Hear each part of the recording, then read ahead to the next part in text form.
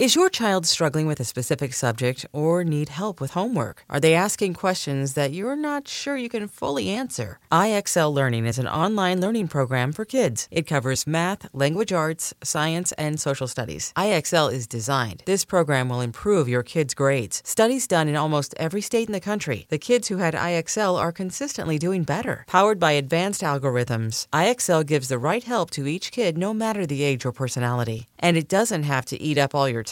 One subscription gets you everything for all the kids in your home, pre-K to 12th grade. So don't miss out. 1 in 4 students in the U.S. are learning with IXL. IXL is used in 95 of the top 100 school districts in the U.S. Make an impact on your child's learning. Get IXL now. And listeners can get an exclusive 20% off IXL membership when they sign up today at IXL.com/audio. Visit IXL.com/audio to get the most effective learning program out there at the best price. Knowing how to speak and understand a new language can be an invaluable tool when traveling, meeting new friends, or just even to master a new skill. But it's not always simple when you're bogged down by textbooks and structured classes. That's why so many people trust Rosetta Stone. Rosetta Stone is the most trusted language learning program, available on desktop or as an app. It truly immerses you in the language you want to learn, like Spanish, French, Italian, Chinese, and more. You won't just be studying English translations. The Rosetta Stone intuitive process helps you pick up a language naturally, first with words, then phrases, then sentences.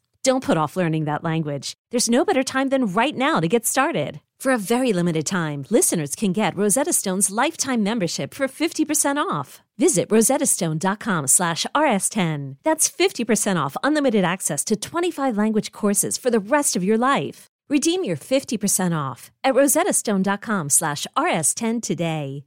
Hey folks, this is Kevin. On today's episode, you'll hear Nicole Byer. That whole week, I kept taking drunk showers because I was like, it feels so good. It feels so good to be drunk but clean. That and more. But before that, as you might remember, Chris Castiglione was a member of the Risk team for a long time. He created our site at risk-show.com. And with his business partner, Matan, Chris went on to create an online class called 1 Month HTML. A lot of Risk fans took the class and commented on just how easy it is to learn to code with the 1 month video course. But remember, the 1 month guys have an even more popular course, 1 Month Rails. 1 Month Rails is a series of bite-sized video lessons and step-by-step tutorials that teach anyone, even a total beginner, how to build their first web application, like a photo sharing app, in just 30 days. If you get stuck, there's always a real person that can help you. In 1 Month Rails, you'll learn Ruby on Rails, HTML, CSS, Bootstrap, GitHub, and more. Over 14,000 students have already started building their dream app and taking their career to the next level. So what are you waiting for? Enroll now at onemonth.com/risklovesyou. Enrollment is typically $99, but if you join now, you'll get a one-time discount of 25% off for joining. And, of course, you'll be helping to support Risk. Again, it's 1 Month Rails, 30 minutes a day for 30 days, and you'll actually build your first web app. Also, as you guys know, Risk is a member of the Maximum Fun network of podcasts, and there's this great idea that Jesse Thorne and his team at Maximum Fun thought up.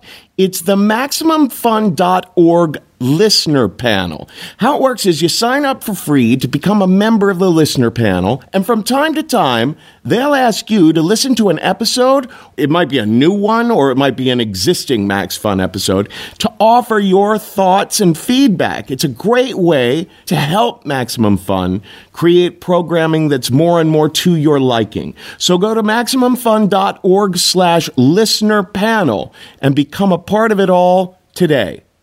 Now here's the show.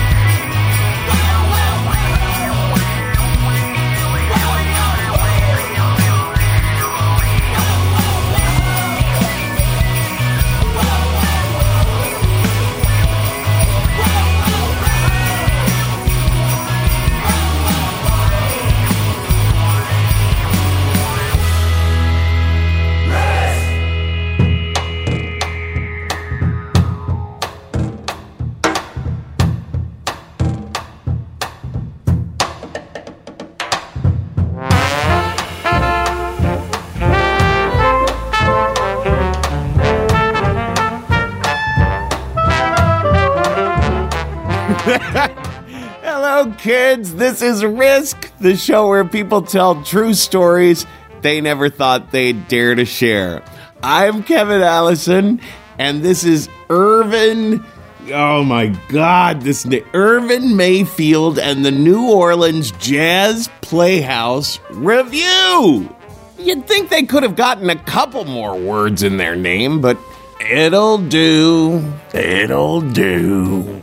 Folks, this is the first of 2 holiday-themed episodes that we're doing for 2014. We have a lot of Christmas and Thanksgiving and Hanukkah stories to share, and as usual, some of them are hilarious, some of them are horrifying, some of them are very sad. It's a mixed bag. It's the usual emotional roller coaster ride. We don't change it up for the holidays. If anything, the holidays bring out the best and worst of all of us, so get ready. Get ready for some ups and downs on both of these episodes. In a little bit, we're going to hear from comedian Sam Firestein.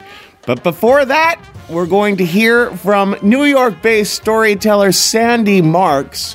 Her book, The Bag Lady of Scarsdale, will be out soon. Here she is at the Risk Live show in New York City with a story we call Jew Heaven.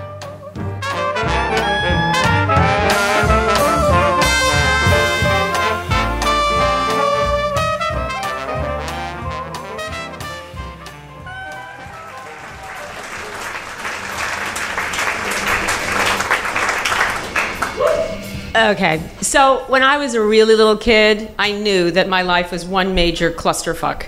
It was just pathetic, and I blamed, and I still blame, my grandparents, Chana and Abe, because they came from the old country, they were Polish, and they were first cousins and they got married, which is not something you're supposed to do. So we had a family tree with a lot of dead stumps, and pruning necessary. There was, like, long-term illnesses, diseases, low IQs, my father, low IQ, and this was the beginning of my life because this poor man couldn't hold a job. We lived in this tiny apartment. My sister and I shared this little room, and that's being really overselling it. We lived in the dinette, which is really the alcove to the avocado green refrigerator and the stove. That was our room. We slept in the kitchen, and it was kind of cozy, and it could be fun if you liked food, but we weren't as much into the food as my mother, who claimed to be a lifelong member of Weight Watchers, except every night, around midnight, when we were sound asleep, you could hear her sidling past us in her housecoat with the lint in the pockets to get to the fridge. And she would wake us up by opening that refrigerator door. I would see the light, I'd open an eye, and there was Greta standing there chugging a Fresca and eating a Pop-Tart. She didn't even bother to toast it. She just dry, cold, white, flaky. And this was not what sweet dreams were made of, you know? And I knew, even when I was like 9, 10 years old, that I needed so much more. I had to get out of the dinette somehow.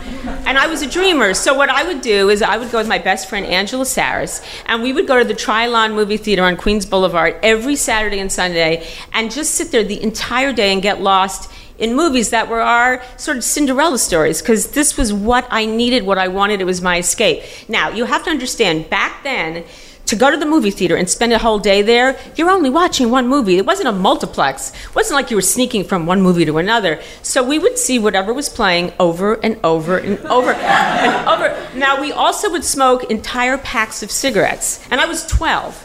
But we thought we didn't inhale them, but we just sat there. We thought we were so cool. So the first love story, Cinderella story that we loved, was called Love Story. And it starred Ally McGraw, who had amazing, clean, brown, shiny hair and perfect calf muscles. And then her boyfriend was Oliver Barrett III, played by Ryan O'Neal, who had sandy blonde hair, and he always wore like a cashmere Burberry coat. And he was really wealthy, and they fell in love, and she came from the wrong side of the tracks. And those were the kind of movies, that was my jam. So I knew that one day that I was going to aspire, and I was proud to admit it, I had no apologies for this, I was going to find my Prince Charming. And as I got older, I became way more sophisticated in my movie taste. So it became Flashdance, because Jennifer Beals, welding by day, working the pole at night, fell in love with Michael Nouri, your boss, and then there was that pouty Molly Ringwald in whatever whatever that movie was called. You know what I'm talking about. And she fell in love with Andrew McCarthy. And I knew that one day this was my fate. I was getting out of that kitchen. I was going to find my prince.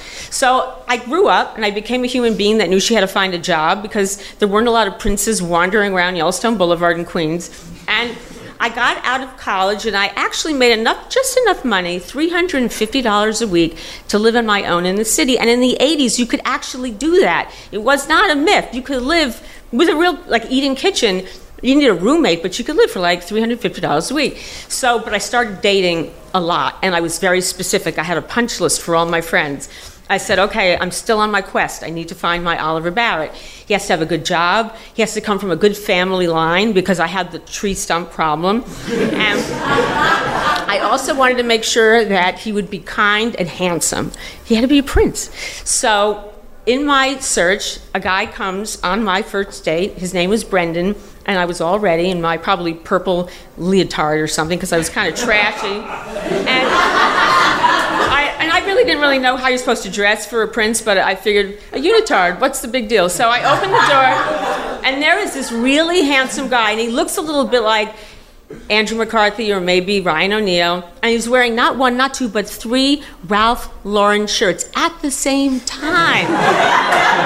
People used to do that. So it's polo, collar up, Oxford cloth, collar up, Oxford cloth, collar up, collar up, collar up. All the collars stand straight up. It was like preppy 80s chic. I mean, it was like, I can afford 3 Ralph Lauren shirts, so I'm going to wear them all at the same time. And he was carrying a huge fistful of wildflowers, zinnias and goldenrods.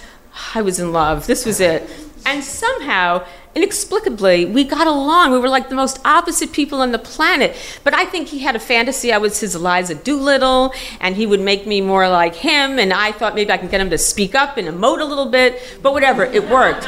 And we stayed together. I found my Oliver Barrett, and within 2 years, I became Sandy Marks. I married this guy, and he came from a family who lived on a compound in Mill Neck on the Gold Coast of Long Island. They had 10 acres and a house and a lot of cloth napkins and sterling silver flatware, and they had a cave, which is a wine cellar, I found out, and it was unbelievable. And this was my life. I mean, there were some downsides to being married to my prince, which was I had to learn whom instead of who, and I had to learn which fork to use for salad when you ate at their house. I had to start dressing a little better, and I had to sort of conform. And he stopped criticizing me snapping my fingers every time Michael Jackson came on the radio if we were on an elevator. So we tried to meet each other halfway. But we were both so busy working really hard and raising. We had 3 kids together with his good bloodline, and they all looked like him. They had blue eyes, blonde hair. So I was in like Jew heaven. Things were working out. They were looking up. Everybody was looking up.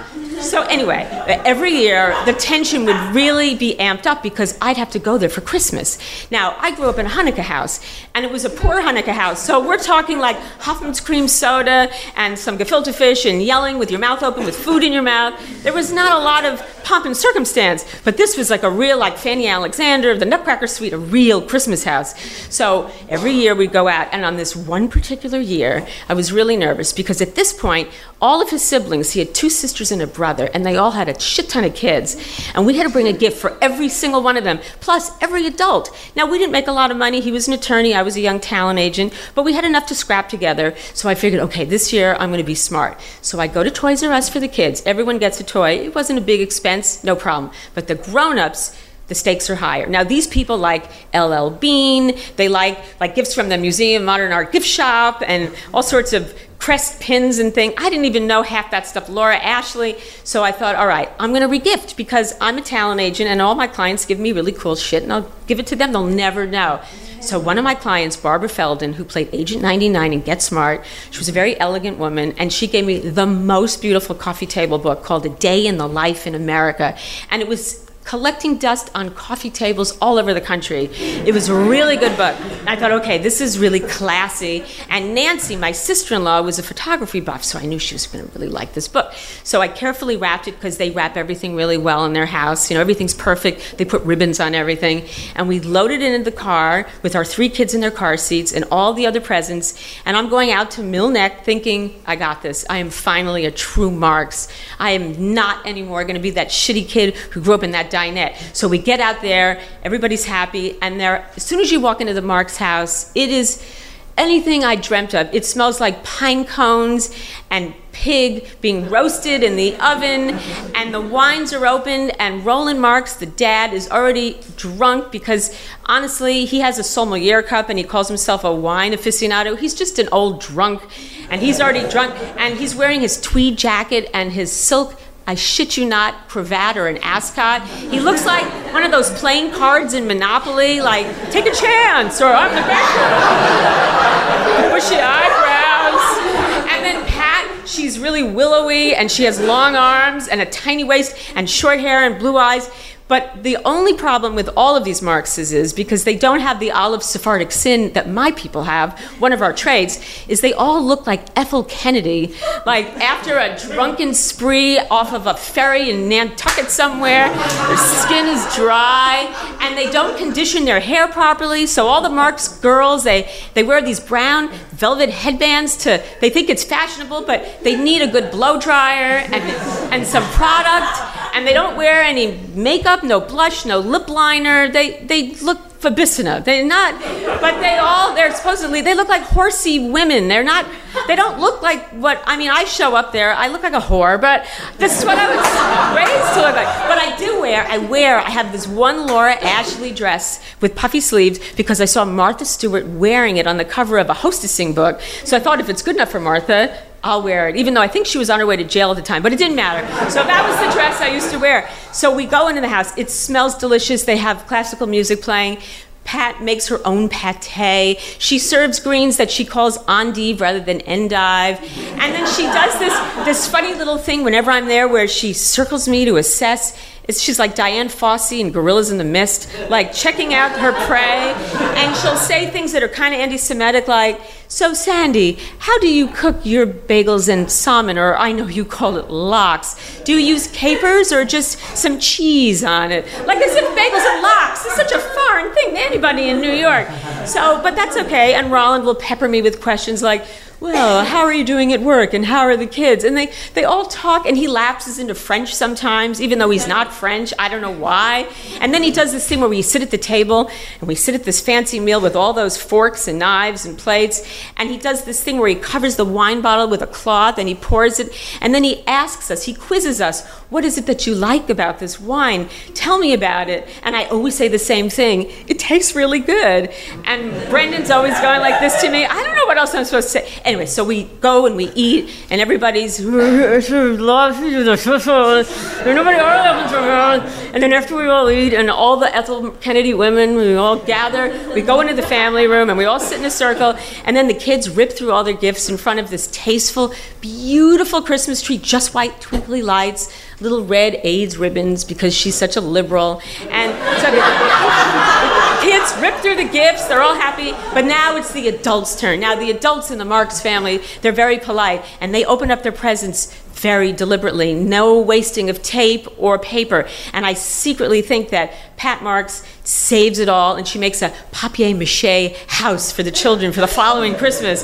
So she saves everything. So we're doing the adult presents, and they're opening up their LL Bean sweaters, hideous, and those PBS tote bags that they got from the last telethon, and the mugs that matched, and their CDs they got of Tchaikovsky. It's all crap. And then finally, I'm excited because I know I brought the goods. So Nancy finally gets to my present, and I'm now a real Marx, even if I am wearing lip liners. So she gets to my present, and she slowly, very deliberately, she opens it up. Oohs and ahs, I have done it. And she holds up the book. Everyone looks at the book. And I am feeling so good about myself. Fuck everybody. I'm finally here. I've arrived. And then she opens it up to read my inscription. And it says, Dear Sandy, thank you for a wonderful year of hard work. Let's do it again next year. Love so much, Barbara. I have been bagged on my regifting. I never checked the fucking inside of that book. But she's a Marx, and she's so polite. So she just holds it up and she says, well, thank you. And I'm a Handelman, really. So I say, I know, isn't it great? Barbara gave me that book, and I couldn't find any more. They were sold out, so I gave you my copy. What else was I going to say? But meanwhile, I don't know how to say something, but I had those flop sweats, like I had the circle rings under my boobs from sweating every. And my kids were young, so they didn't really know what a horrid fucking nightmare this was.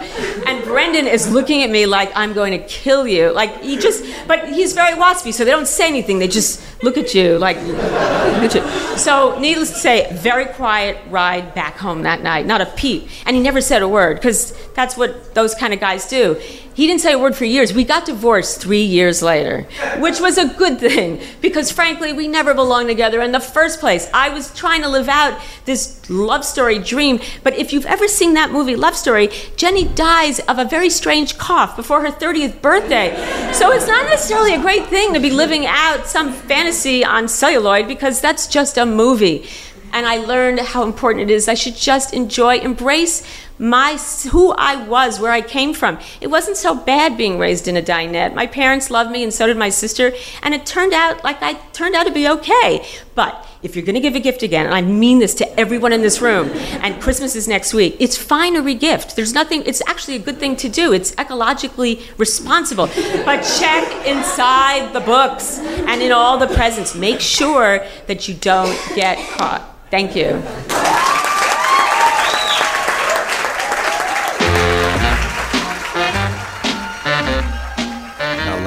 I've been walking around the North Pole with you for 2 days. Now, like fellas, I've been walking around the North Pole with you for 2 days. Now, like fellas, I've been walking around the North Pole with you for 2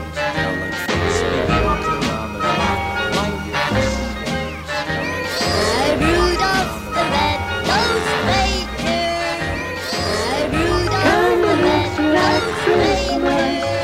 I say bah, humbug. Bah, humbug. And a bah humbug to you.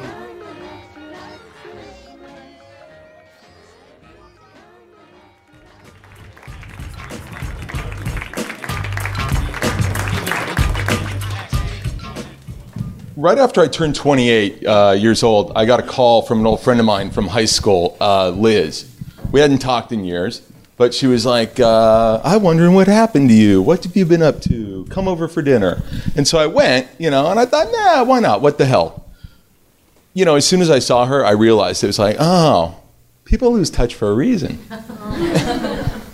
After she introduced me to her 5 cats, our conversation went something kind of like this. It was, well, my work as a clinical psychologist, I really feel like I'm taking broken souls and helping them envision a regenesis of their paradigm. Great. I help punk rock bands envision music videos by directing them. And now that we're talking about music, like what is it that we're listening to? And she goes, oh, it's the Jekyll and Hyde soundtrack from Broadway. Didn't you see it? No, I missed that one. And, 5 cats, show tunes, psychobabble. And then there she was, like after dinner, just sitting there, and she purred at me. So, why aren't you hitting on me? And I looked at her, and I just thought, I can't. But I did.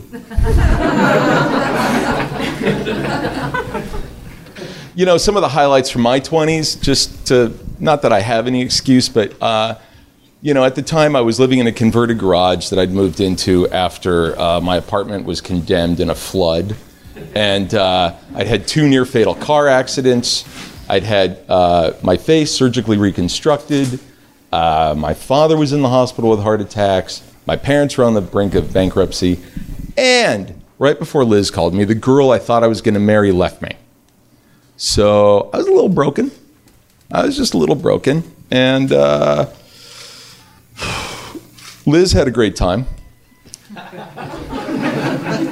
She called it regenerating. And that's who she was. I, on the other hand, I found out the hard way that all of Liz's grooming took place between the ankle and the knee. And I've been trying to figure out a way to describe what she was like in bed. And I've got 2 like a Viking with a seizure, or a bull with an arrow in it. Like, take your pick, because it was one and the same. But I got to tell you, like, I left there that night. I didn't think like I could hate my life any more than I already had. And it turned out I was wrong. And you know that Liz called a lot, every day, all the time. And I kept trying to tell her, it was like, no, Liz, this is not going to happen. This is not going to happen. And she would say, I hear you. Let's explore this. And then like 2 hours of this just psychobabble beating later, I would come to like at dinner with her. And oh my God. And the thing was, it was like the old me, like the good me, the real me. Like I would have told her in the old days, like, just get the hell out, like, and not look back. I wouldn't have cared anything. But no matter, like, I felt so bad after getting dumped. Like I was just crushed. And, Liz was a monster, but at the same time, it was like, I didn't want to hurt her feelings. And I thought, I can kind of just ease my way out of this thing. No, there was no easing anything with Liz, because easing my way out was 2 months later. I'm in her car on the way to the Sierras for a lover's weekend. Yeah, and as far as the easing my way out went, sure, that'll happen just as soon as she stops hanging out with my mom. Yeah, but I didn't introduce him. Didn't need to. Not when Liz secretly copied my mother's number off of my caller ID. And, oh, yeah, they would hang out. And Liz would be like, God, imagine what he could be if he just let me clean him up. And my mother, that was just a small bit of what she said. You're getting the highlights. Oh, and my mother, Jewish doctor wants my son. It's really disturbing to watch your mother have a multiple orgasm talking about the kidnapper that's trying to marry you. So it was truly awful. And as far as this lover's weekend went, it started like everything else in my time with her, which was, I'm not going, leave me alone. Yes, you are. No. Let's explore this. And then 2 hours later, I'm on my way to the Sierras. And about 8 hours after that, 8 hours of Rent and Miss Saigon and Phantom later, I'm sitting in a McDonald's parking lot in the Sierras. Liz is destroying this this is back in the supersized days, so she's just like a wet dry shop vac going through this double meat, double cheese, Big Mac value meal and fries, and she's got Coke and grease smeared on her face, and oh yeah, she was a delicate little flower. And I'm sitting there, I'm holding this 39-cent cheeseburger. And I gotta tell you, like me and beef, if you can call that beef, we don't get along. It's just like pure intestinal anarchy. But here was a whole new area of self-loathing that I hadn't explored. And I got to tell you, so what if it's been 10 years since I've had McDonald's? That first bite, the way it exploded in my mouth, that was special. It was amazing. But not as amazing as when we got to our little mountain retreat, which was just a bunch of cabins 15 feet off the highway. But as we were checking in, the woman at registration, she goes, "Oh, you're the lucky couple in Santa's cabin." What? Santa's what? She goes, "Oh, Santa's cabin." And Liz is like, "Oh, you're going to love it." And she takes off out the door. And I'm like, what the hell? And the woman's waving Merry Christmas and yelling at us. And I go outside. And then in the middle of a dozen normal cabins is this one red door, fake snow, fake reindeer, and it really is Santa's cabin. because Liz goes, "Oh my God, isn't it great? They bought it at auction when Santa's Village was foreclosed on." I'm like, forget the fact that like somebody actually foreclosed on Santa, right? Who does that? But Liz purposely booked us 2 Jews into Santa's cabin in August. And also, just so you know, just a little background, I am the son of a Holocaust surviving Israeli military war veteran. Like, we're not like Jewish, like my family's fucking Jewish. And this thing, it was just garlands and candy canes and angels, and it was like being, there was a Christmas tree with fake presents. It was like being trapped in a snow globe. Oh, and I'm just lying there that night in Santa's bed. Christmas tree still flickering because we couldn't find the switch. And I got to tell you, I don't know if I've ever hated myself more than I did in that moment, because it was really no one else's fault but mine that I was there. And it's really hard to get a good night's sleep when you're feeling like that. And I don't know when I passed out, but I remember coming to, because Liz was between my legs, going, "Mama got you wakey wakey."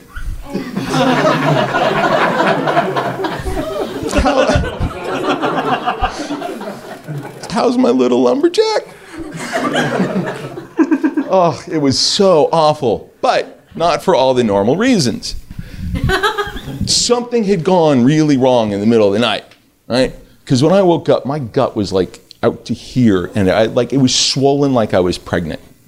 And there was just like burning fire that was in it. And then all of a sudden, like Liz hops on and starts her like, Viking seizure thing, and then it's this explosion of just like these burning hot needles just start shooting through my body, and they're going everywhere. And I'm starting to scream because I'm in so much pain. And Liz takes that as encouragement and just starts grinding harder. She grabs the headboard and and she's going off. Oh my God, she's spitting in my face. She's calling me a bitch. Like, it's really.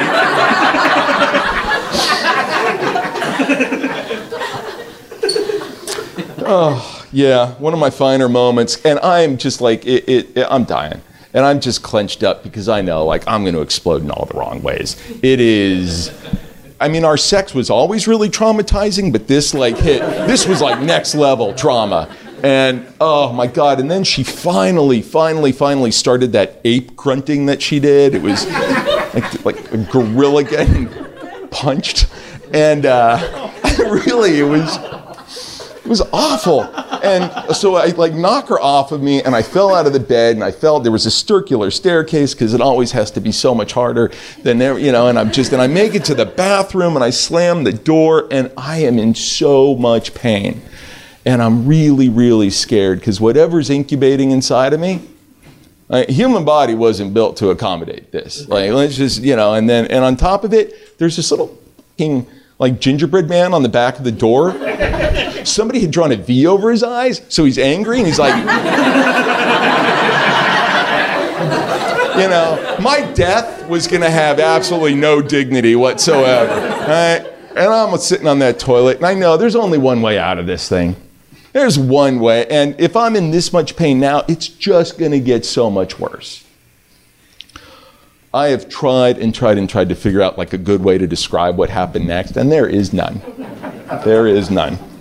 But I will say this, though, that it is probably one of the 10 most amazing things that has ever happened to me. Because when I let go, gas came pouring out of me. And I don't mean just like a fart. I mean, it was this like steady stream of intestinal wind that did not stop. It was just,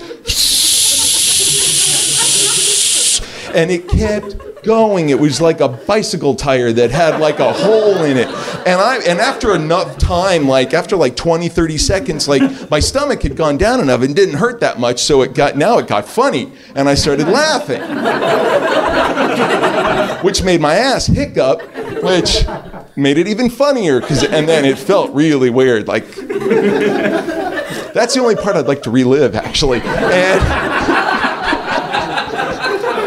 And it's just going and going and going. And there's this little reindeer clock, and the second hand is going around. And I'm like, oh my God, because it's like we passed a minute. And at that point, I'm thinking, oh, if I could just call Rusty, who was my best friend, who would have loved this. Like that was, because that's like who we were together. And he'd be like, dude, is it still going on? I'm like, it's still happening. That was our relationship. And oh my God. And when it finally ended, oh my God. Like I was like a punctured radiator.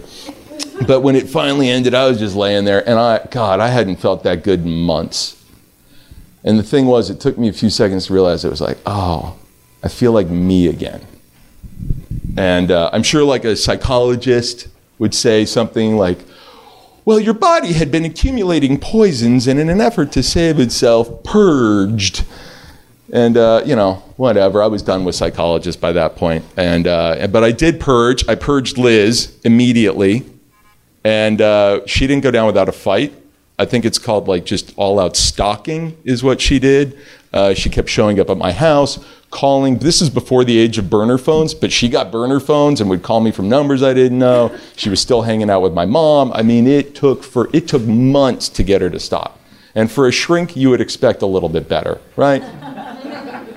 And the sad and as pathetic as it is, that's what it took to wait. It took me blowing myself out of my own ass to like realize it was like, oh, so what? Life kicked the crap out of you. Big deal. Get up. It's not an excuse. That's what it took to remind me of that. So that's the story about why I hate Christmas and won't eat McDonald's. As for my relationship with my mother, I'm still not married, and yes, she still brings up Liz. Thank you. Good night.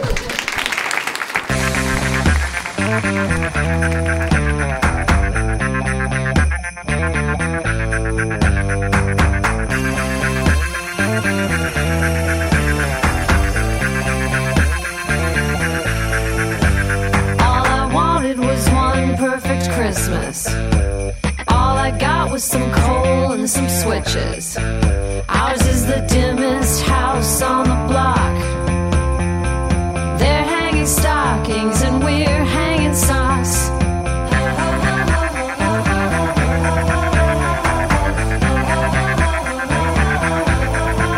This is Risk. This is Liz Phair we're hearing right now, and we just heard a story from Sam Firestein. He actually told that many months ago, but we decided to hold on to it for Christmas time. Listen, if you are anywhere near New York City on January 9th, 2015, you gotta come out to our big show at the Bell House. This is gonna be the biggest show that Risk has ever done in New York City. It'll be the first show of 2015 for us. We have a lot of special guests. Unfortunately, I can't name most of them because we have to keep it a secret for the time being. But anyway, the biggest Risk show that we've ever done in New York City, January 9th at the Bell House. Go to risk-show.com/tour to find out more, and you gotta come on out. It's gonna be a hell of a night. Now, in a little bit, we're going to hear from one of everyone's favorite regulars on the podcast, Danny LaBelle. He's gonna share a story about Thanksgiving. But before that, we're gonna start with Hank Chen. His first time on the podcast, Hank was in the remarkable series, Transparent. If you haven't had a chance to see that, wow, so great. And also, he's going to be on Community next year. Community is moving from, I think, NBC to Yahoo with a bigger budget and all. That's going to be super exciting. Hank is just super smart and super sweet and super cute. If you live in New York City and you know someone who is as cute and gay and Asian as Hank Chen, please alert them that I'm looking for them. Hank lives in Los Angeles, and I'm, allergic to driving, so ain't nothing shaking there. I like that I've taken this opportunity introducing Hank to put a personal ad on the show. But for God's sake, Let's find me a husband in 2015, gang. Let's stop this nonsense. But on a more serious note, Hank's story is one of our deeper stories on this episode. And as I was saying before, both these holiday episodes are a bit of a mixed bag in terms of the happy and the sad. So let's go to it now. Here he is at the Risk Live show at the Nerd Melt Theater in Los Angeles. This is Hank Chen with a story we call A Place at the Table.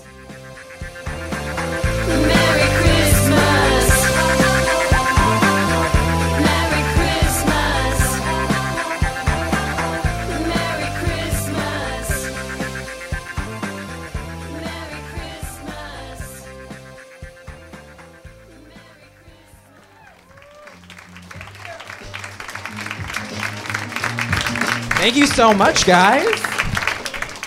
So I'm the oldest of two kids. It's me and my younger sister. And people are actually really surprised when they hear that because usually it's the youngest one that goes into entertainment, right? The fun one.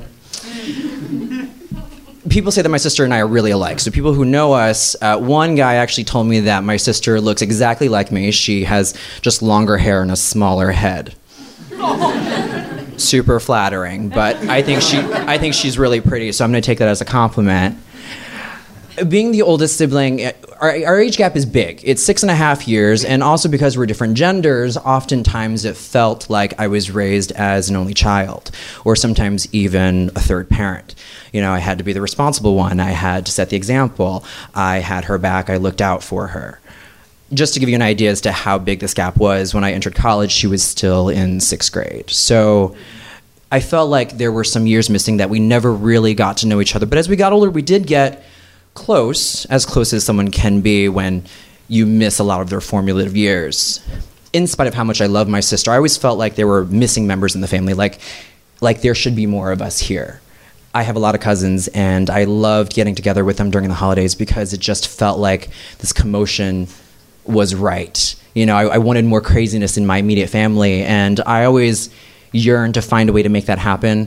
One time, I overheard my parents having sex, and later on in the bedroom, I walked in and I saw my dad's used condom wrapped up in toilet paper in the wastebasket next to the bed. I later also found their stash of condoms in the nightstand, and I so wanted to, for years, to poke holes into those condoms just to sabotage them and have another sibling. I never did. Felt wrong. Here's a tax dependent that you didn't ask for. Everyone would have thought that he was a miracle baby, but I would have known the truth. Whenever I was with my cousins, I felt like I was part of this pack. This was my crew. And every time I got onto an airplane or a car to leave, I felt this profound sadness. I wasn't the most social or popular kid growing up, and I think that's one of the reasons why I fell into the church. I mean, here was this, group. We were raised religious, my family, and our youth group, this was where this ragtag group of little Asian misfits could get together. We could leave our public school and our really strict upbringings behind, and we could just connect and feel cool, even for just a Sunday. Or sometimes a Friday, Saturday, Sunday, because, they had a lot of activities, and if I was available, I was down for all of them all weekend. I was there. Our activities were always seasonal. So in December, a Friday, we would all get together. We would do hot chocolate and Christmas caroling in our white neighborhood. Our Chinese church was inside a white neighborhood, and 120 Chinese kids would go up and down these streets and ring doorbells. We would avoid all the menorahs, and we would knock and we would sing to all of our white neighbors. And I think, looking back, it's cute and it's sweet, if not a little bizarre. And I feel like our neighbors, they knew we were a Chinese church, and I think after a few Christmases, they kind of just got the hang of it and figured that it was something that they could enjoy. I remember one night my dad was driving me to this youth group, and I was 14 years old. My friend Easton was in the car, and I had just entered 9th grade, and I think I was just getting into political activism. Probably someone during lunch that day had been talking about abortion, and I decided that I was for a woman's right to choose. So I expressed my opinions in that car. My dad quickly interjected. He goes, "No, Bible says you must be pro-life." I was like, and I tried to maybe have a rebuttal. I was like, well, what do you guys think about like rape and incest? He shut the club down. He said, did you know that you are supposed to have older brother or sister? What? 16 years ago, mommy had an abortion. And every single day I pray to God that he forgive me for killing my child. My friend Easton's sitting in the back seat. He's not saying anything. It's super fucking awkward. It's just silence. My dad had just interjected this like socio-political conversation between two ninth graders and made it really, really fucking personal. He was like, and if mommy no have abortion, maybe you not be here today. What an argument. Okay, so are you saying that maybe like you're glad she had the abortion because now I'm here? Or maybe I'm being like a shitty son today and you wish she didn't have the abortion so I wouldn't be here? There was no time to really unpack this because the next thing I knew, we were pulling up to the front of the church and it was time to go Christmas caroling. Yay! My friend Easton got out of that car, gave me a quick side hug, and his ass was on fire. He left that church. I didn't see him for the rest of the night. He was done. That night was a blur. And I couldn't help sitting in that car feel a complete sense of loss. Like I was supposed to have this older sibling. I was supposed to have this brother or sister, someone who was supposed to be there to do everything first, someone who was supposed to look out for me, someone who was supposed to have my back the way that I had my little sister's back, but I never had that for myself. And I was also really taken aback by my dad's general lack of tact. Like, mommy have an abortion, so now nobody allowed to have abortion! Okay, go have fun, Christmas carol, fa la la la la, have fun, goodbye. I was numb when I stepped out of that car, my feet planted into the snow, and one of my friends came up to me, and she was like, hi, Henry. And my name is Hank, but Henry was my slave name. I was born with it, a lot of history, just gonna leave it behind. So she goes, hi, Henry, and she could see that something was occupying my mind, and she was like, what's wrong? And I was like, well, I'm just thinking about my older brother. For some reason, I just assigned a gender. And she goes, oh my God, well, I feel like I've never met your older brother. And I said, oh, well, you know why? Because he's dead. My parents aborted him 16 years ago. He's dead. That's why I've never met him. He's not here anymore. He's dead. He's aborted. Where's the hot chocolate? Let's go sing some songs. My mom had a miscarriage after I was born, before she had my sister, which would explain the 6.5-year age gap. And I remember that time, even though I was very little, I remember it being really difficult for the family. But at least we were able to go through it together. That night in that car, when my dad dropped that bombshell in front of my friend on my way to go Christmas caroling, I felt completely alone. And I look back humorously and in a very macabre way, and I'm like, oh my God, I'm kind of surrounded by dead siblings here. So it's aborted, me, miscarriage, my little sister. To cope with this, because I never talked about it with my parents ever again, not really. I mean, I kind of inferred that, you know, they were new to America, they were kind of getting their foundation, they were already married, they had jobs, but maybe they just weren't ready to have a kid. I had no real outlet. So I became the most staunch advocate for pro-life rights you have ever seen in any high school. I went all out. I remember government class, when I had the opportunity to give a presentation on Roe v. Wade, I contacted the Maryland Right to Life organization, the National Right to Life organization. I got stickers, bumper stickers, flyers, posters. I put a button on my backpack, it's a child, not a choice, walked around in schools with it. And I also got a petition that would not allow you to have partial birth abortion. So I was going around getting students and teachers to sign this thing. And anyone who was on the fence, not a problem, because I had a photograph of a partially aborted fetus to show them, just carried it around with me. My classmates thought that I was psychotic. In this presentation, I got a fucking A. I did my research. It was beautiful. It was this big poster, a lot of photographs, and yeah, a lot of research. And I didn't stop there. I took that poster to my church, and in between sermons, I started soliciting signatures from members of the congregation, getting them to sign this form. And I would go into my teens group, youth group service, and I would leave this poster up. And in the middle of this poster, there was this flap that if you brought it down, there were all of these photographs of dead, aborted babies. And it just stood up on its own. It was like a tri-fold kind of a thing, so I just left it up. About a few days later, I got a call from the church. Hello? Hi, is this Henry? Yeah, hi. This is Pastor Tung. I think you did a great job on your school project. Thank you so much. I think that there's a little bit of I think there's been some concern about some of the graphic content on there. You know, kids are walking by and people are eating around that time. So, maybe we don't have to display it. I go, oh, okay. He offered me a compromise. He said that I could still solicit signatures as long as I supervised the poster and made sure that no one saw the photos of the dead babies. I was totally fine with that. And eventually, this phase passed. The pendulum swung back, and I fell right back into the pro-choice category. But this was my way of coping.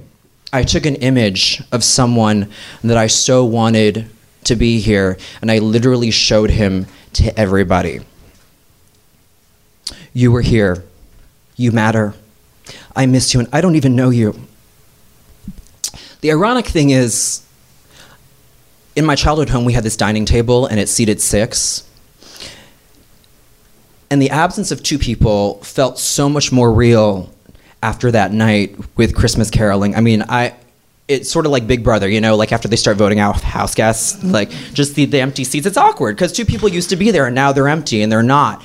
And I know with family prayer time, my dad used to have to reach across the divide and grab my hand. He had to reach over that gap. And it finally made sense to me because there should be 2 other people here. It felt like untapped potential. Like, Mom, Dad, you've got like 2 out of 4 kids going on here. That's like 50%. That's failing. It's an F. Totally unacceptable, especially in an Asian household. Like, my little sister, she was the first person in my immediate family that I came out to. About 10 years after the Christmas caroling incident, I was living in New York at the time. She was already in high school. And I came home for the holidays.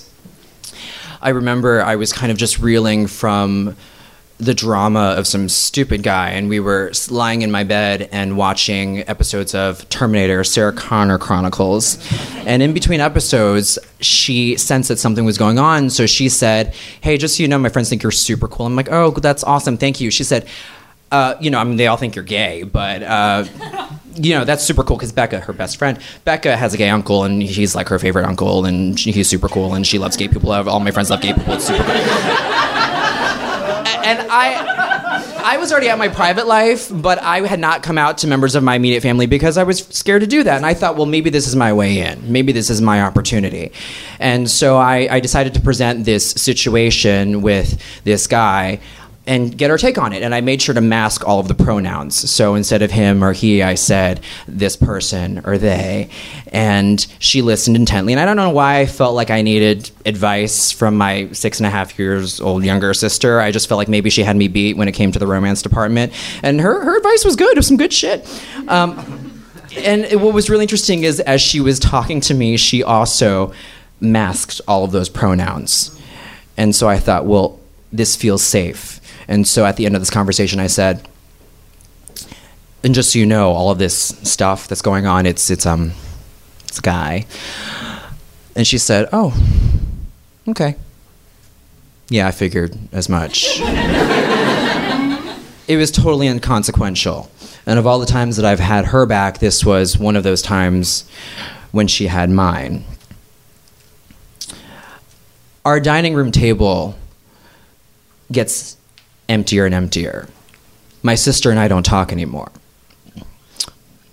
4 years ago, she outed me before I was ready, and I think she needed to draw the attention off of herself because my parents lost their minds and they were freaking out that she was dating this Indian guy that they hated, and so she gave them something else to freak out about. I think coming out is probably one of the harder things that a gay person has to go through. And to me, I just figured, well, if you don't want a gay son, I guess that just means you no longer have a son, right? But at least I have my little sister. Except she wouldn't return my phone calls. Hey, So I figured you're probably really busy with school and I know what's going on, but it would really be great if you could talk to me. Mom and Dad are kind of freaking out. I know you're kind of like at the front lines here. Please give me a call back when you get the chance. I called once. I called twice. Sent texts, emails, Facebook messages. And about a month and 20 emails, calls, texts, messages later, I finally gave up. And just like the rest of my siblings, she became dead to me. Thank you very much.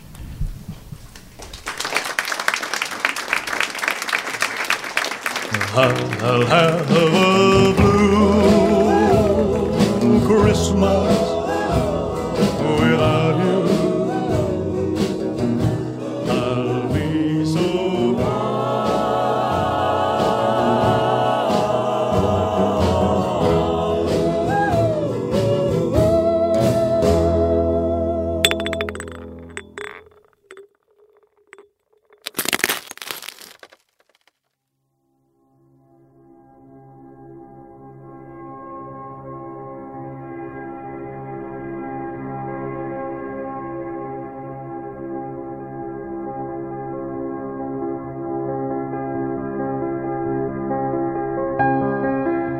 Well, the first thing I want to tell you is I have two favorite holidays.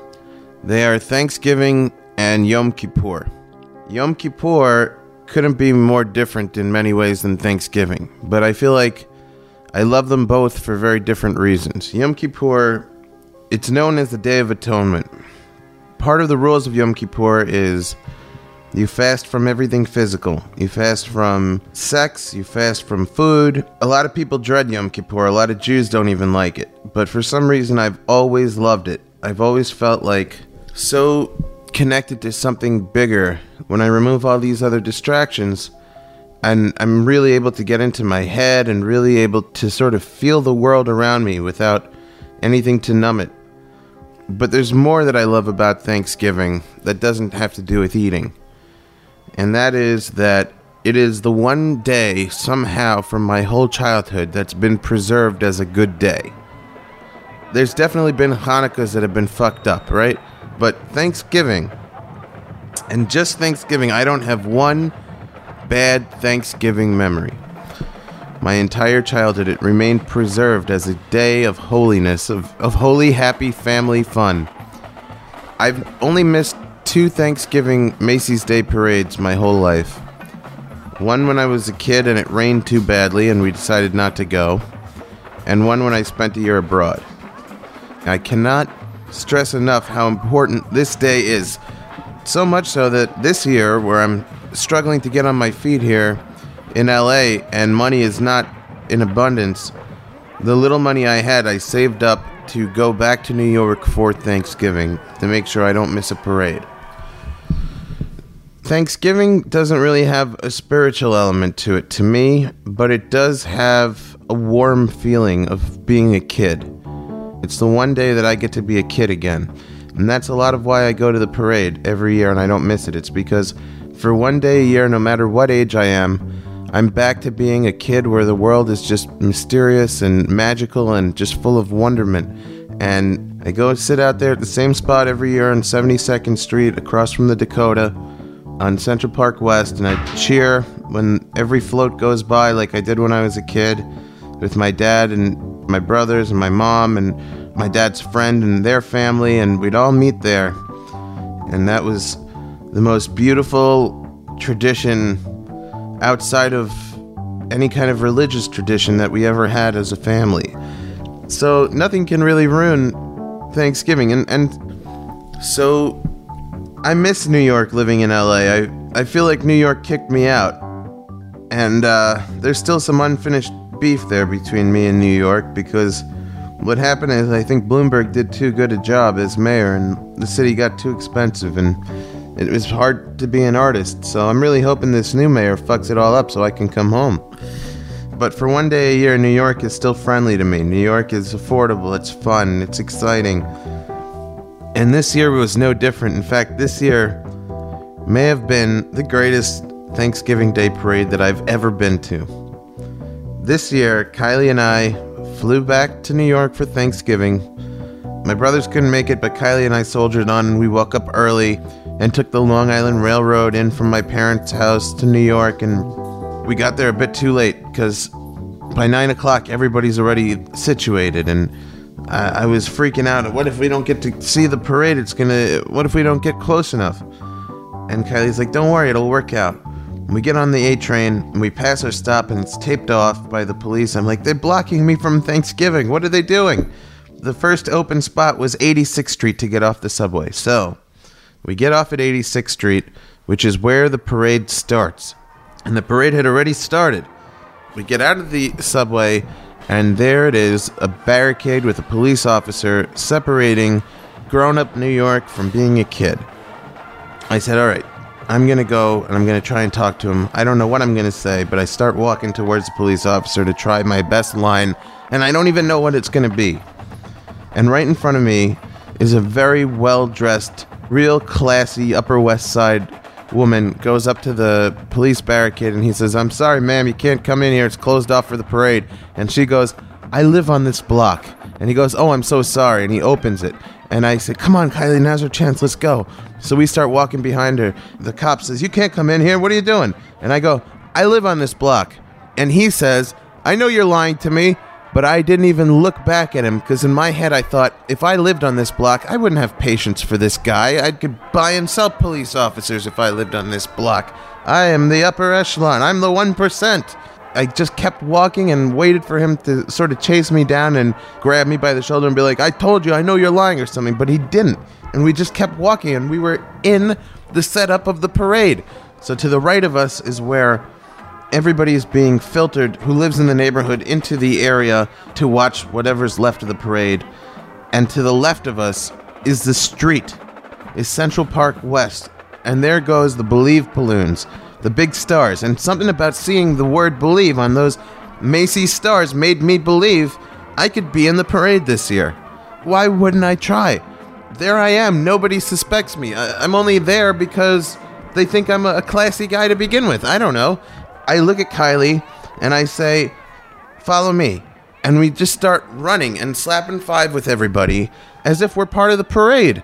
And we stop behind the Believe balloons, and what catches up to us on either side are toy soldiers, and I realize we're right in front of Santa's sleigh, right in front of the Escalade that's in front of Santa's sleigh. We are the introduction to Santa.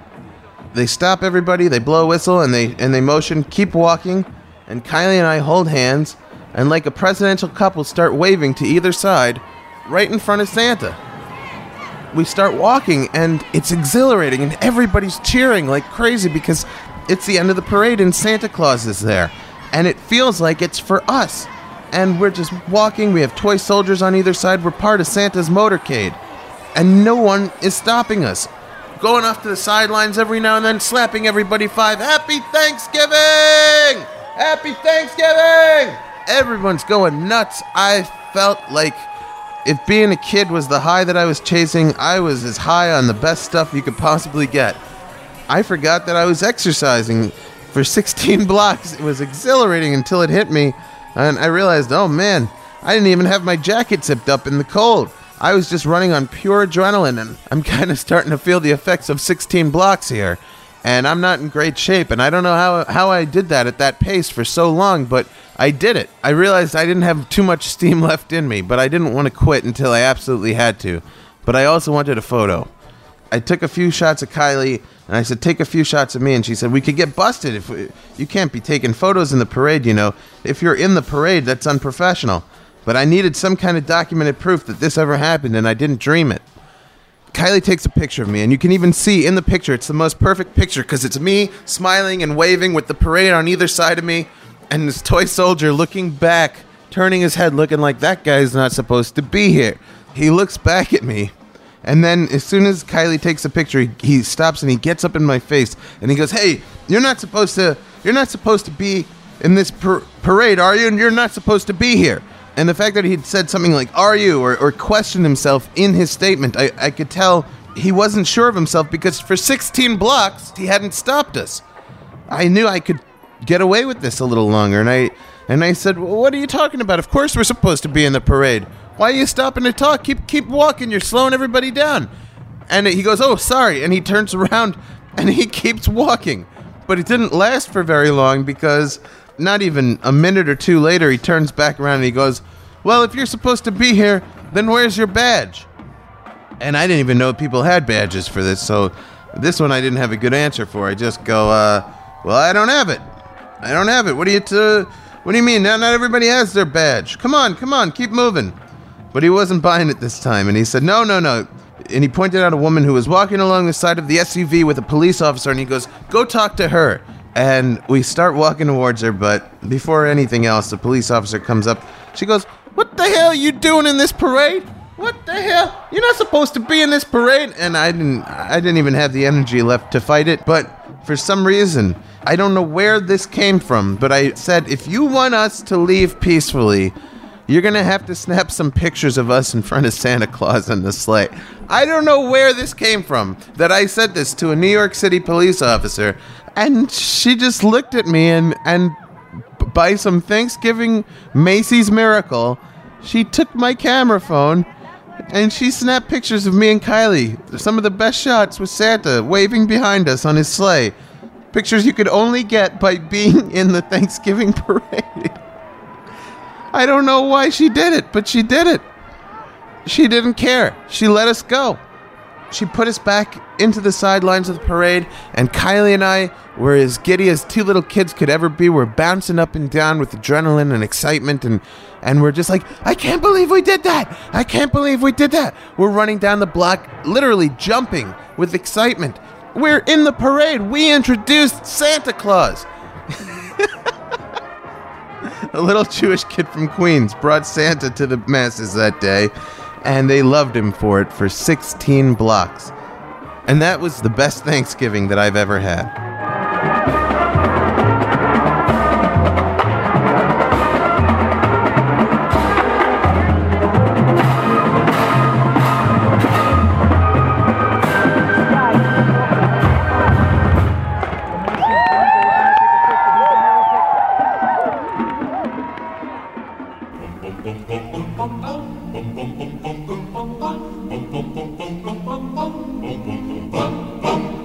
Long time ago in Bethlehem, so the Holy Bible say, Mary, boy child, Jesus Christ, was born on Christmas Day.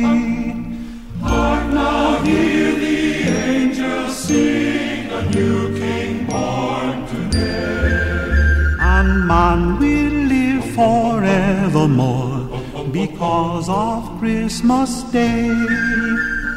Trumpet sound and angels sing, listen to what they say. That man will live forevermore because of Christmas Day.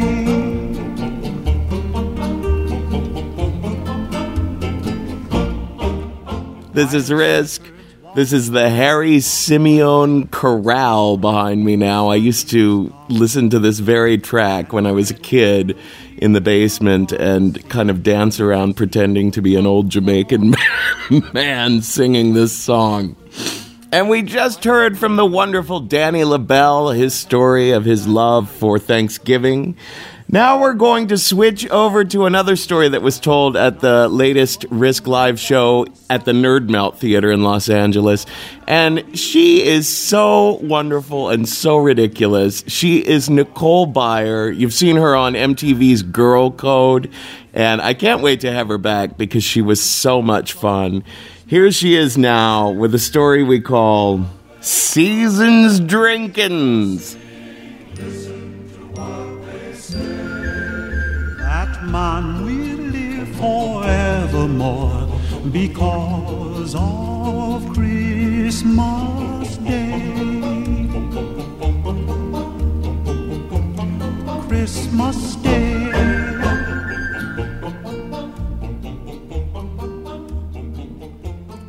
Christmas Day.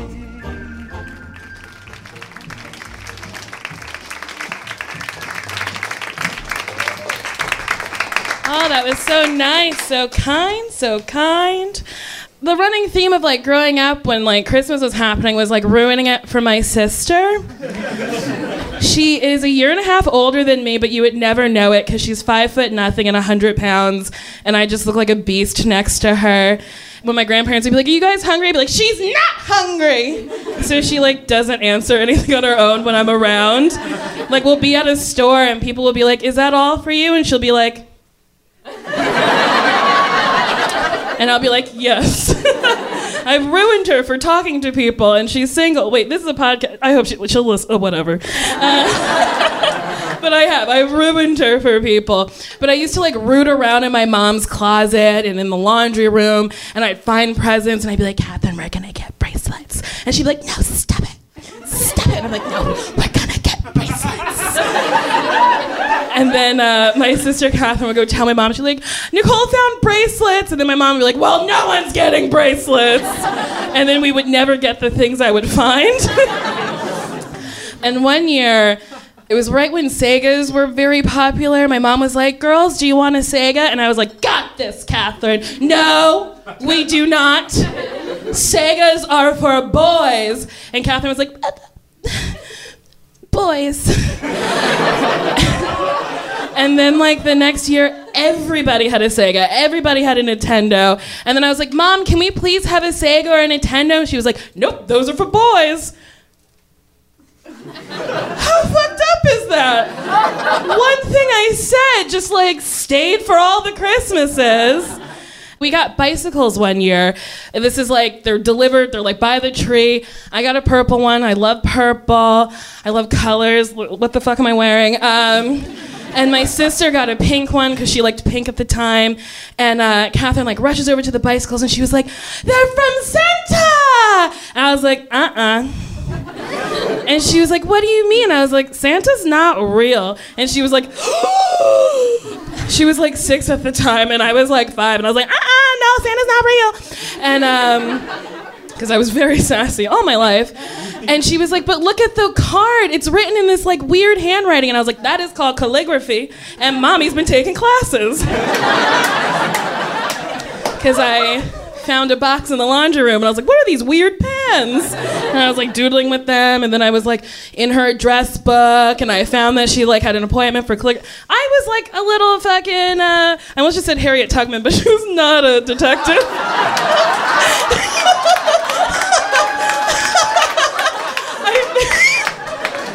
I think I was thinking of Harriet the Spy.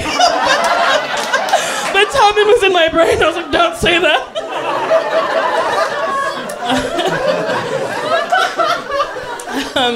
The Christmas that stands out to me as like the best Christmas was my mom was like, "Girls, what do you want?" And Catherine said, "Bullshit." And it doesn't matter to me. I don't care what she wanted. But I was like, "Mom, I need an oatmeal colored sweater." I know what you're thinking. You're like, "What?" But I was like into it. I was like, I had this like vision in my head of very dark denim, an oatmeal colored sweater, squirts of Clinique Happy, and like living my life.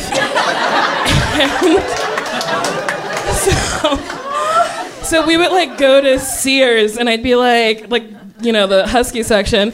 And I'd be like, "Mom, do you see this sweater? This is oatmeal colored." And my mom's like, "I know what oatmeal is." And I was like, "Just verifying." And I talked about this oatmeal colored sweater for maybe 3 months. I wanted it like ribbed. I wanted a turtleneck so I could fold it down, put a necklace under it. Like I had a real vision, like a silver necklace with like a fairy. I don't know. Like I had this whole vision. And then I got it and I went to school and nobody was like, "Girl!" Everyone was just like, "Whatever, English." But that was one of the best Christmases. And I don't really like Christmas. My mom passed away, real downer. After someone's dead for a while, you get to joke about it, okay?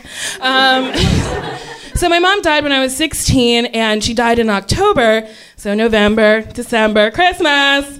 And I was like, "Guys, Dad, Catherine, let's put up this tree." And they were like, "We're good." And I was like, "Fuck you, I'll put up this tree, I will do it." So I ran around the house putting lights in all the windows. I put up this fucking fake Christmas tree branch by branch. Buy yourself sucks. If you've ever fucking had to do it, they give you these little colored tabs and you're like, I don't know why this purple's not going in purple. It's because it was magenta. So I put up this like 6-foot tall Christmas tree and I was like, fucking did it. And then I was like, gotta get that star on that tree. It never occurred to me to get a ladder, a chair, anything to stand on. So I kind of like straddled this tree, kind of. And I've always been a very big girl. And I got that star on top of the tree, and then all of a sudden it was like, no! Tree fell on top of me. It was like, doosh. And then my dad came in and was like, So he was right. I should not have celebrated Christmas. I should have mourned my mother. Maybe I'd save more in therapy now. So my dad's also dead. And after he died, I just kind of like spiraled into this like fucking maniac. Because he died in June and we didn't sell the house until like February-ish. So I spent Christmas with my sister. I remember getting belligerently drunk and she was like, please don't drive my car, which was a minivan. And I was like, I could drive a minivan, I'm fine. So I like took this like double bottle of wine with me, it was rosé, in the minivan. It didn't fit in the cup holder. I tried so hard. I was just like and then I was just like, fuck it. And then I like put it in the center console. And then I like swerve to the diner, and I ordered a Texas wrap, the Middletown Diner. I ordered a Texas wrap, which is just delicious. It's chicken and bacon and ranch, just wrapped up. And I always felt healthy eating it because there's lettuce. So I like get to the diner, I order my Texas wrap, and the lady was like, honey, because they're Greek, that's my Greek, honey, honey, do you want me to, that's not Greek at all. I'm gonna go for it though, I'm gonna commit, honey, do you want me to call a cab for you? And I was like, no, I don't need a cab, I got this. And then get in my sister's minivan. I'm like swigging my rosé, flying down, I think, Laurel Avenue, whatever. I was like going through Homedale. And I remember having, like, I put the bag in the center, because, you know, in like a minivan, there's like nothing there. So I put the French fries and my Texas wrap down there. And I remember just like eating like this as I was driving, And finally I was just like, as I was driving, which like isn't good, but I remember being like, this is delicious. And then I remember, and I was like, that wasn't good. And then I hear, and I was like, that's not good either. I didn't stop, I didn't get out. I just like saw a tree and was like, that's my friend. Which is awful. And then I get home, get out of the car, look around, I had hit a tree, and I took off my sister's side view mirror. There was a giant gash in the side of the door and no tire. I drove home on a rib. The was metal on the pavement, and I left a trail in the pavement to the driveway, to the garage. And I remember throwing out the bottle and going, this will be better in the morning. And that was, I think this was like 4 days before Christmas. And I like didn't wake her up. I just like went outside to be like, I remember what happened. And I looked at it and I was like, this isn't any better. This is not good. I was like, I guess I gotta tell Catherine. So Catherine like wakes up and she's like, what? And I was like, I did something bad. And she was like, what? We go outside and she was like, the fuck? My sister never curses. She is literally like a human Minnie Mouse. And like she's just quiet and meek. And she was like, Nicole, I can't fucking believe you! This fucking is bad! I was like, what, it's not like Dad's gonna yell at us? And then she didn't laugh at that. She was not on board with my dead parent jokes at that point. And then we called my dad's friend Steve over because we were like, I don't know, I was 21, she was 22, and we had no idea how to get this giant minivan with 3 wheels anywhere. So Steve just like walks around the car, looks at it, looks at me, and he was like, come on, I'm your pal. What really happened? And I was like, someone hit me. And he goes, impossible.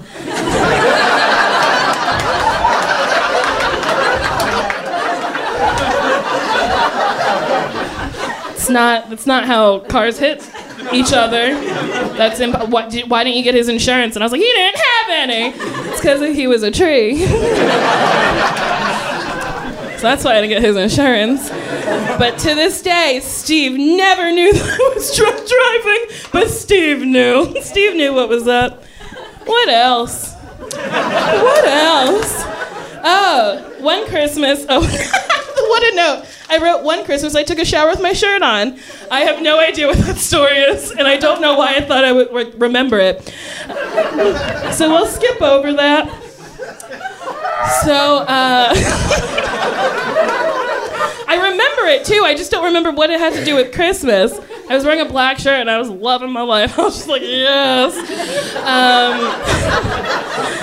But the Christmas that made me like really kind of just like slow down and not drink so much. It was like a little bit after Christmas, and I had 2 roommates at the time. I was living in New York, and I got so drunk, like every night of that week. And I was doing this. Oh, I guess I was no, I don't remember it.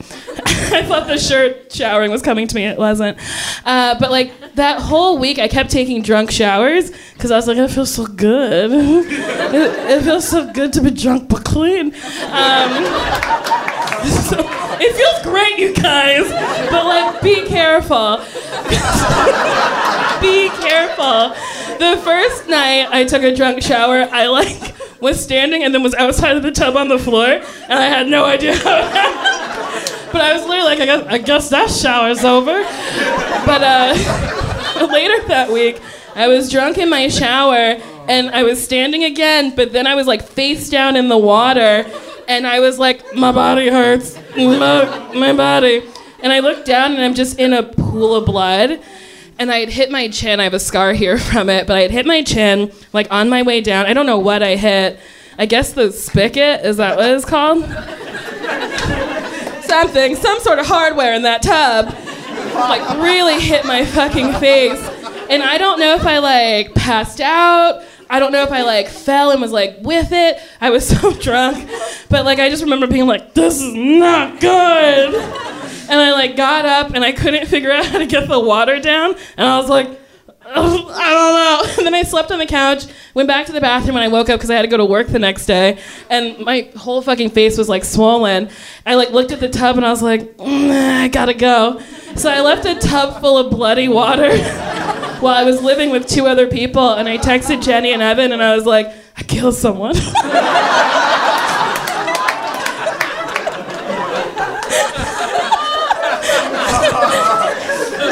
I'm an awful roommate. And then Evan kept texting me through the day. He's like, what happened? And I was like, not answering.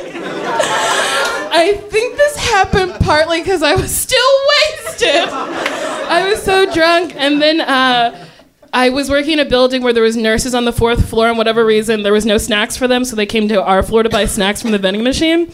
And they were always so hungry. I'm very sassy. And I asked one of the nurses, I was like, should I get stitches? And she's like, girl, no, the Doritos didn't fall. And I was like, okay. So I got her Doritos. And I should have gotten stitches. I asked the doctor later, and he was like, yeah, your chin's fucked. There's like a little nubbin right here. I have 2 scars from drinking. One would think I would stop, but never! Okay, everyone had a nice little antidote at the end. Mine was, I'm never gonna stop drinking. Let's not end there. Let's end on something good.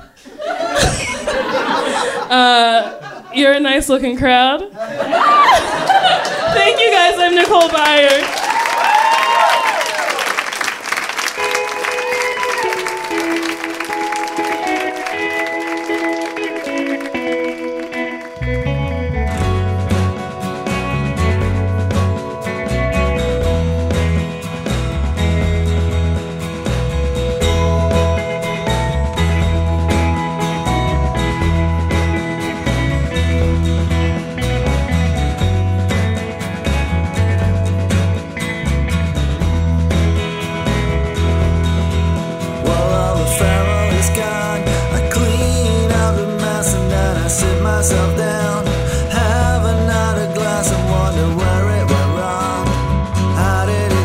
so far.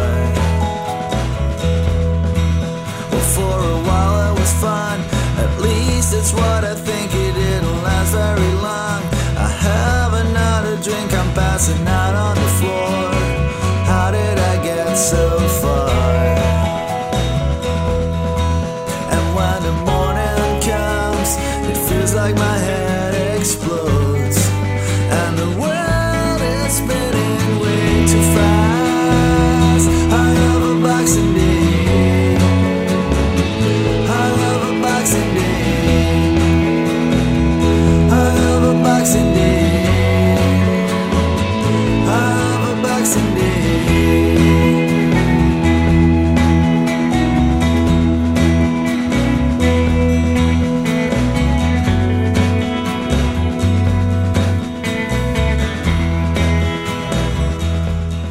That is it for this week, folks. Don't forget, we will have a second Holiday Stories episode next week. All new stories, and once again, the good, the bad, and the ugly. A real mix of an emotional roller coaster ride. It's a comin'. This is the Gasoline Brothers behind me now. Love this song, Hungover Boxing Day. And also don't forget that gigantic January 9th show that we're having at the Bell House in Brooklyn. If you are anywhere near New York City on January 9th, you gotta be at the Bell House to see Risk. It'll be our biggest show ever, and we're looking forward to having a big crowd. Also, don't forget that you, as a Risk fan, it's part of your job. In 2015, I've decided, since recording these hosting segments, to find me a husband. You know all the things he should be. He should be gay and Asian and kinky. That's a lot. So get to work, motherfuckers. Let's, stop dilly-dallying around and get my filthy open marriage started. One more thing you should never forget is that Risk is a proud and happy member of the Maximum Fun network of podcasts, and we're listener supported. If you love what we do, help us out. We very, very much rely on the financial help from our listeners. So go to MaximumFun.org/donate and make a one-time contribution or become a member. And be sure to earmark your contribution for Risk. Folks, today's the day. Take a risk.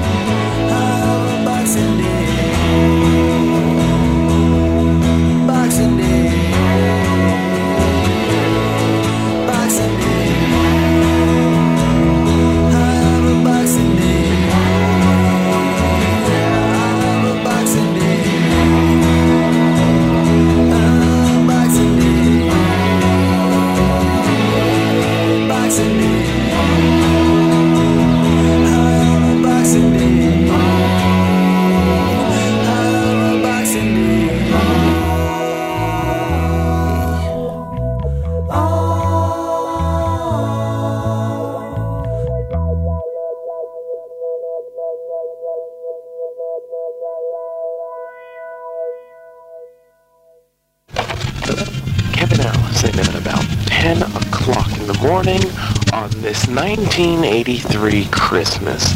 And yes, you are about to hear the actual action of this Christmas morning.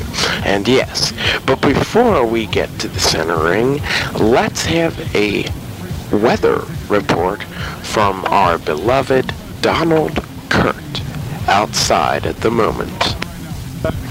Yes, and it's very cold at the moment. It's very cold. Thank you, Don.